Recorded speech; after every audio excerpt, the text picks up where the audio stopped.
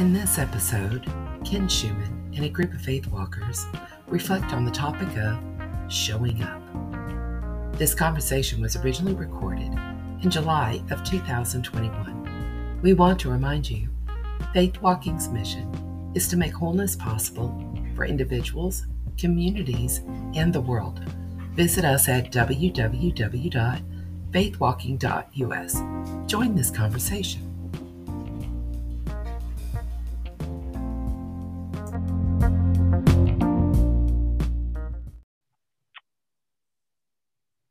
And so today we're going to go back to Bible study. I don't know, Angela, did you send the handout out? Did you get that from me?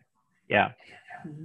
Great. I'm going to put it in the chat in case there's anybody. Well, we're going to look. We're looking at Luke 8:26-39, which is the story of Jesus and the healing the person from what's referred to as Gerasene country. And primarily that was a region. I've got some things in here. I'm not going to go through all my things. I hope y'all can tell, I love just the stories of the Bible, and I love being curious about the stories of the Bible. So Jesus goes from one side of the Sea of Galilee or the Lake of Galilee to the other side with the disciples, and this demonic possessed man meets him on the beach. And my first questions related to this are, why did Jesus go? And why was the guy on the beach? And it stirs up all sorts of questions, but here, so if we put it within the context of missional theology and missional thinking, so missional theology is that God has a mission in the world and that God is at work doing God's mission all the time. That there's no place that we can go where God is not present and where God is not already working. And I think this story is illustrative of that. Or is the proper pronunciation illustrative of that, whichever it is. And so God was at work in the life of a demon-possessed guy. And whatever you believe about the humanity, the deity of Christ, I believe he was operating out of his full humanity. And I believe Jesus models for us what missional living is. Jesus was led by the initiative of God. So God was at work in another place and at work in another man. And I believe somehow either Jesus heard about this guy, or in his time of reflection, God spoke to him about this guy. And I think he headed across the lake because the only thing he did when he got there was heal this guy. So I want to tie it to this idea of missional thinking, that we discern God's invitation. So we discern who it is and where it is that God is inviting us to join with God. And this was that moment. So yeah, you may or may not have know a part of my story. So there's a young man in my community that I believe God has invited me to partner with God in mission and on mission with. He's a young 19-year-old young man, and I've known him since he was 15. And we've been in relationship, and he was in my life yesterday. He was here. And so it's listening for God's discerning voice to say, okay, this is the person I want you engaged with, folks. Often we get overwhelmed with, oh my gosh, there's so many needs in the world and there's so many people. Listen for who God invites you to partner with, and then be responsive and go join God in that and see what God does. And I think that's what happened here. I think Jesus responded to the voice of God in his own life, in his own reflection, and he went across the lake, and here was this demonic guy, and the guy gets healed. Now, what's also fascinating, though, is the demonic guy is waiting on the beach when Jesus shows up. Well, why was he waiting? What was he doing on the beach? Did he know Jesus was coming? Was he, I have no answers for you, okay? I just am curious about all that within the story. Notice that in the midst of the story, the man looks at Jesus and he starts screaming. So, folks, make it practical with you. What if you show up in the life of another person and you're there to help them and bring healing and bring the wholeness restoring work of God's Spirit, and they start screaming at you when you show up, right? I mean, it just, sometimes people resist our good intentions. He began to scream, and I think it's important, even in our work in faith walking, sometimes it's more comfortable for people just to stay stuck than to get well. And just to recognize that, okay, just because I know how wonderful this is, just because I know how transformative all of this work is, and just because I have some tools that I think could bring transformation to someone else's life, doesn't mean that person's going to be all enthusiastic about receiving them. And this demon-possessed guy wasn't. And I'm not even going to go into the theology related to all that. And then somewhere in the midst of the conversation, Jesus asked the guy what his name is. And notice that he says, well, my name is Battalion, because there's this whole battalion of demons living in me.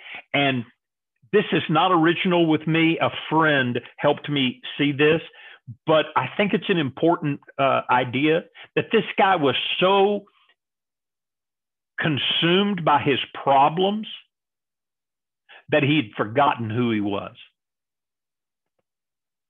And often the people that we are trying to help get lost in their problems, and they forget who they are, and they forget they forget who God made them to be, and they so it's just fascinating. Jesus asked him his name.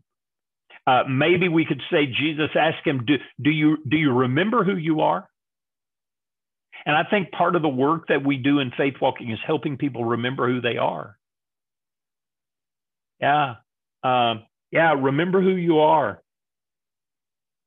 So then the scripture says, and suddenly the man was liberated from the demons. And we all know they got in the pigs and went down and drowned themselves and all that. Here's some stuff. And again, you can see my big question marks emerge. So notice the man didn't ask for anything. He just showed up. The man didn't repent or confess. He just showed up. The man didn't outwardly exhibit any faith. He just showed up. And Jesus healed him. I mean, to me, it's fascinating. No repentance, no confession, no faith expression. He just showed up on the beach, and Jesus healed him. So then he's healed, and all the witnesses run and go into town, and they bring a crowd back. Isn't it always fascinating? Whenever there's a story of any kind, people get really curious and really sometimes nosy and want to know what's going on. I think the nosy people from town show up. They want to know, and they find Jesus in the position of teacher, teaching this guy, and this guy fully clothed now, fully sane, fully in his right mind, sitting at the feet of Jesus. And the scripture says, and they got really afraid.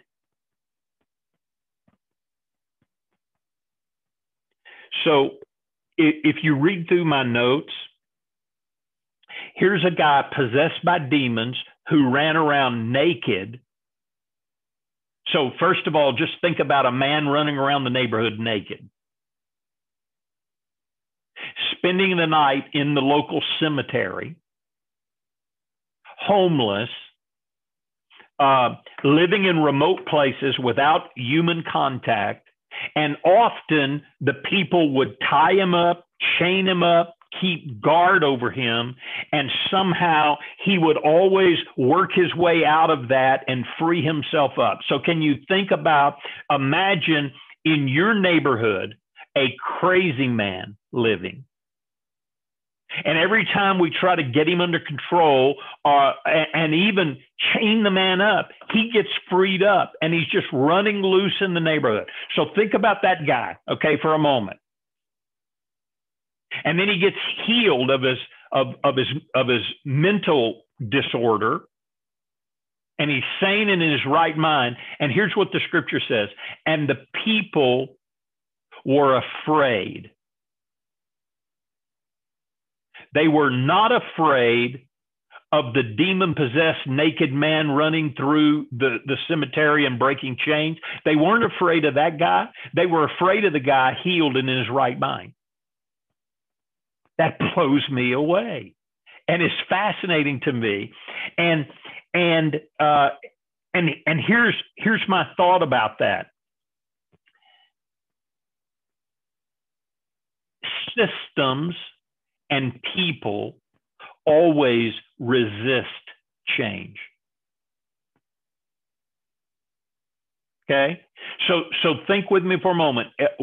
We're more comfortable with the brokenness that we live in the middle of than we are with the wholeness that God wants to restore us to, because it involves change. And we all resist change. These people were more afraid of the change and the healing than they were in the brokenness. And again, that's just fascinating. So I think even in our work in faith walking, that one of the things I would say is, don't be surprised when people are resistant to change. Don't be surprised when your church is resistant to change. Don't be surprised when you want wholeness for your congregation and your congregation resists the wholeness that you want, because we're just comfortable with the brokenness that we live in. I think this story demonstrates that. So the newly liberated guy then looks at Jesus and he says, man, I want to become a disciple. I want to go where you're going. Please take me with you. Now that sounds really reasonable, doesn't it? And this is one of the occasions Jesus creates a boundary and he says to the guy, no, I don't want you going with us. Well, wait, Jesus, I'm full of hope and I'm full of joy and I'm full of excitement. You just healed me. I want to be your disciple. I want to go where you want to go. And notice where Jesus tells him to go. I want you to go home. I want you to go home, and I want you to tell the people at home about all this dramatic work of wholeness restoration that's occurred in you, and start there. Don't come with me. In faith walking language, and I realize I'm jumping ahead, but in faith walking language, we often say the work with our families of origin is the hardest work, but also the most important work that we do. And I know that's not really what Jesus is saying here, but I want to make that application anyway. And say, what if Jesus is saying to this guy, go home and do your work at home? It's the hardest place, but let those people see the transformation in you. And before you go anywhere else, go home and be with your family and be among them. And the man went home and he was so excited. He told everybody in the entire city his story. Notice this, one of the principles we teach in faith walking is about transformational conversations. And what Jesus told this guy to do is go home and have a transformational conversation. Go home, tell the people about the wholeness being restored in you. And the guy was so excited. He told not only his family, but he told everybody around him, everybody living in the city. He couldn't help but tell the story of what God was doing in his life. And folks, that's what a transformational conversation is. It's just telling people what God's doing, and the work that God is doing needs to be fresh. So I don't go tell the story about, let me tell you what happened when I was 9 years old and walked the aisle of my church and I gave my heart to Jesus and was baptized. That's an important part of my story. But mostly what I want to tell you is God is doing ongoing work in me, restoring wholeness in me today, so that I'm becoming more healthy and more whole. Let me tell you about that story, because God is the God that saves when I was 9, but he's also the God that's alive in me and working in me now when I'm 64. So I think that's about all I have to say about that today. So what's that stir up for you? Anything in this story fascinate you like it does me? And if so, what? Him showing up, just showing up. Yeah. That resonates with me strongly because I almost didn't even show up today. I have a lot of family coming in, moving back. Some just arrived today. Broken relationships that are being forced to get together. Yeah. Big challenge, but the showing up part, it's like I'm having to discipline myself, and I have actually over the past couple of weeks, just show up, even if I have nothing to offer, nothing to say, nothing to, you know, and it is hard. Oh my gosh, it's hard, but I see it gives me hope. You know, he got healed because yeah, that's it, Brenda. He showed up and he got healed. And what if we just show up and God does a work of healing in us because we show up? Good. Thank you for that, Brenda. Yeah, so go for it. This story reminded me of a story I heard of something that Mother Teresa did and said to someone. And it's all I heard that she said this, so I don't know this directly. Okay. But that someone told her they just wanted to give their life to the poor in Calcutta. And how could that happen? And Mother Teresa said, no, you need to go home. It was the same kind of thing. Mm-hmm. You need to go home and love the people you're with there. Yeah. And, you know, whether that would have been normally her answer or she just discerned that that's what needed to happen here, I don't know. Mm-hmm. But it's such a reminder of often it's easier to look out there and forget about what's right before us. Yeah. And the opportunities we have to love people who are in our midst and right before us, and using the language you did, Ken, of telling our transformational story there. Yeah. So good, Saul. Thank you for sharing that. Yeah. Good. This reminds me of other scriptures that certainly affirm this story as well. Last Sunday, you know, in our lectionary, it was the story of the healing of Jairus's daughter and the woman who reached out to touch Jesus's garment. Mm-hmm. Here's Jairus, who's a temple leader, somebody who probably wouldn't have been interested in Jesus based on what we know of the temple leaders. And here's this woman who would have been considered unclean because of having been bleeding for all those years. And she wouldn't have been able to be there. But they showed up. Mm-hmm. And that's all they had to do. And my point in the sermon was that, you know, through this pandemic, we have shown up every Sunday. We're coming back in person this coming Sunday. And so last week was a transformational Sunday for us. Mm-hmm. And I wanted to make that point that we have shown up. And we will continue, but this time we'll be in person. So this story affirms that as well. Yeah. Thank you, Judith. And this story occurred just before they went back across the lake for Jairus' daughter to get healed, and the woman who touched his garment, in the sequential order of things. Yeah.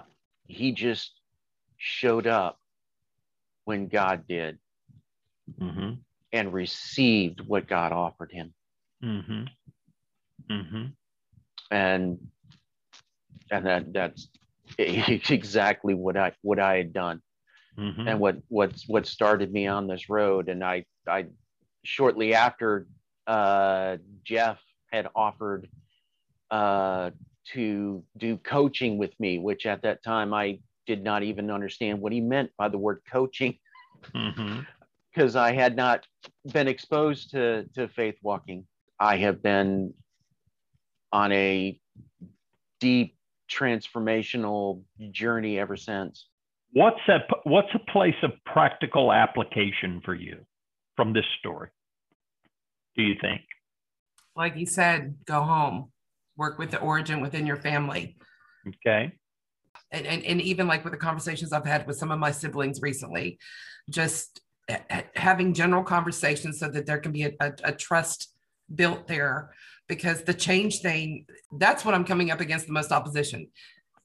And actually, I was told last night, well, you know, I like you better when you weren't so concerned about this or so concerned about this. And I'm like, what do you know, I'm like, I can't live this way. I have to go through these stages. I will die if I don't, literally. In this, I'm, you know, it's like, well, how do you continue with the change? How do you continue doing these things when you're up against, I feel like I'm in this bubble by myself, you know, other than faith walking, you know, when it comes to the family. I mean, that's where a lot of anxiety comes up, because it's like, I don't know what they expect me to do, what they expect me to say. So I'm reminded of the thought that the only person I can change is me. And the only person I'm responsible for is me. What people think or what they do. And so it helps me to recognize, folks, that as I change personally, and I am, that I'm changing the dance of the relationships with everybody that's close to me in my life. And it helps me to know that resistance is normal. And so it's not personal. I think that's the important thing I would say. It's not personal. People are resisting the change. And so first person I heard this from was Trisha Taylor. Trisha said, we change the dance of our relationships. And when we change the dance, we step on people's toes. And they don't like their toes getting stepped on.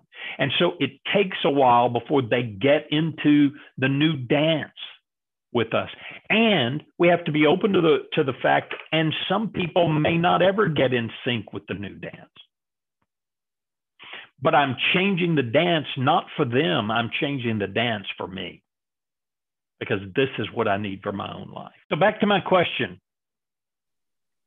Personal application from this story. What do you see? What do you think? Jerry? Brian Stevenson, in his book, Just Mercy, shares about this concept of getting proximate, getting close to and engaging with that which makes us uncomfortable. You know, you had your chart of mental health. We avoid that, don't we? Yeah. Mm-hmm. Or we avoid, you know, in his situation, people of color who are different. We avoid the different. Mm-hmm. And he is saying, step into and get proximate with that which makes us uncomfortable. Yeah. Yeah. Which is about valuing diversity. Yeah. Good. Excellent. Jerry, thank you. It's also, I think, a matter of humility. You know, being humble when the Lord points you in a direction that you're not comfortable with. Mm-hmm. Yeah. Or Mm-hmm. on the flip side, for the man who was healed, being humble when God shows up and Mm-hmm. just receiving without asking questions. Yeah. Yeah. Ken, I really liked what you said about telling people about your journey of becoming whole. Mm-hmm. I think that it's really difficult for me to, the old-fashioned term, witness or evangelize where I live. Mm-hmm. I live in a resort area where there are a lot of wealthy white people, and people don't need God. I mean, really, they can just buy what they need, right? Yeah. Mm-hmm. And there's a young gal in our community that I've known since she was a baby. She's a contemporary of my kids. And she's married now with 4 little girls who are adorable. And I invited them to Sunday school. I said, can I come to the Easter egg hunt? And, well, she said, actually, Michael, my husband's an atheist. And he was originally from Louisville. And he's sick to death of hearing people talk about Jesus, which kind of broke my heart because Kenna was raised in the church and she's got these 4 adorable kids. They've intentionally now, they're keeping their house up here, which is hard to do because it's a resort area, but they have enough money that they can do that. They're moving back to Louisville. But the specific reason is because of diversity, that Michael said, it's too white and it's too rich. So how do we as believers here talk about God without talking about becoming whole? Mm-hmm. Because they've heard the talk about Jesus, mm-hmm. and you're a sinner. So how do we reframe that? Not make it something different, but how do we expand that God not only saved us, but he's saving us? Correct. And, what does he do on a daily basis to help me become more whole? And to his credit, Michael went to Louisville. There's an article about him in the paper. Brought a bunch of kids from a very impoverished area in Louisville and brought them up here to play basketball with our kids' basketball teams. They've never been out in nature. They've never seen the sand dunes. They've never seen Lake Michigan. They've never gone in a kayak, and they just spent time. And Michael was being more missional than a lot of us who live here. So, so I love what you said about how do we reframe our message about being whole? Yeah, I think that's it. And not, for me, and I'm going to get on a soapbox here for just a moment, gang. We make these big, broad, platitudinal statements about Jesus that aren't always real or true. I mean, I just drove through the Deep South. Okay, we went to the Smoky Mountains, and there were billboards with these simple things. So one of them, and for all of us in faith walking, one of them was, "Are you anxious in life? Trust Jesus." Okay, I get that. I know that, but you know what? It's not as simple as that, right? But let me tell you how Jesus is helping me manage my anxiety. Okay, I can tell you that story. Jan, what got stirred up for me, with Michael's story and him being an atheist, because I know people just like that are more missional than most Christians I know. And there's a phrase, I don't know who said this, and it may be troubling for some of you, but I've come to believe it. And it's this phrase, there are people doing kingdom work who do not yet acknowledge the King. And I reverse that and say this, and there are people who acknowledge the King who are not yet doing kingdom work.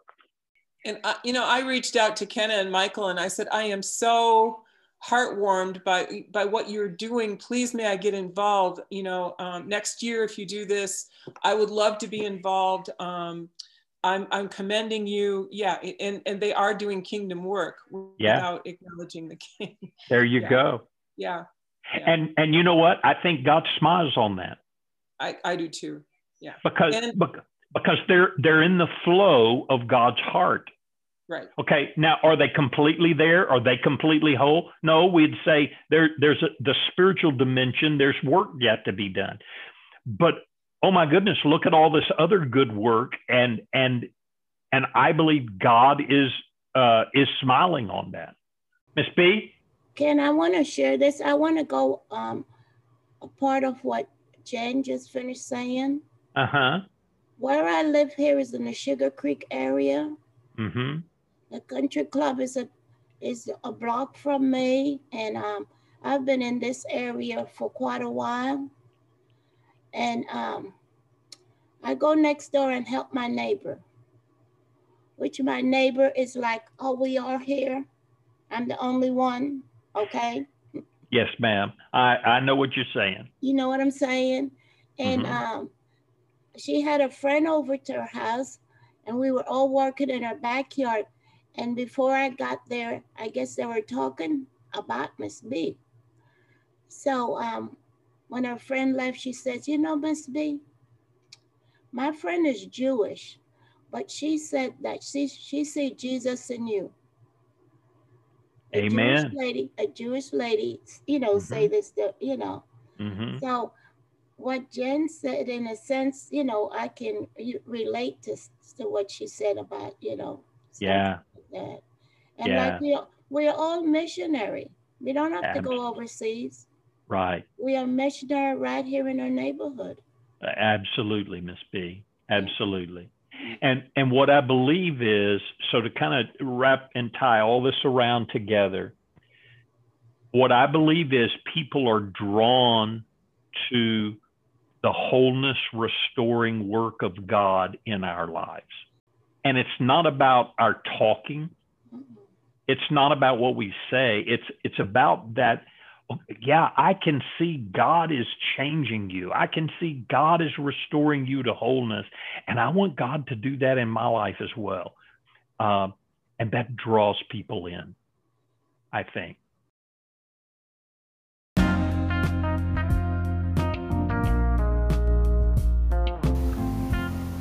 For more information about Faith Walking, visit www.faithwalking.us. We want to remind you, Faith Walkings exist because of your financial support. Please consider giving at faithwalking.us/donate. Thank you for listening.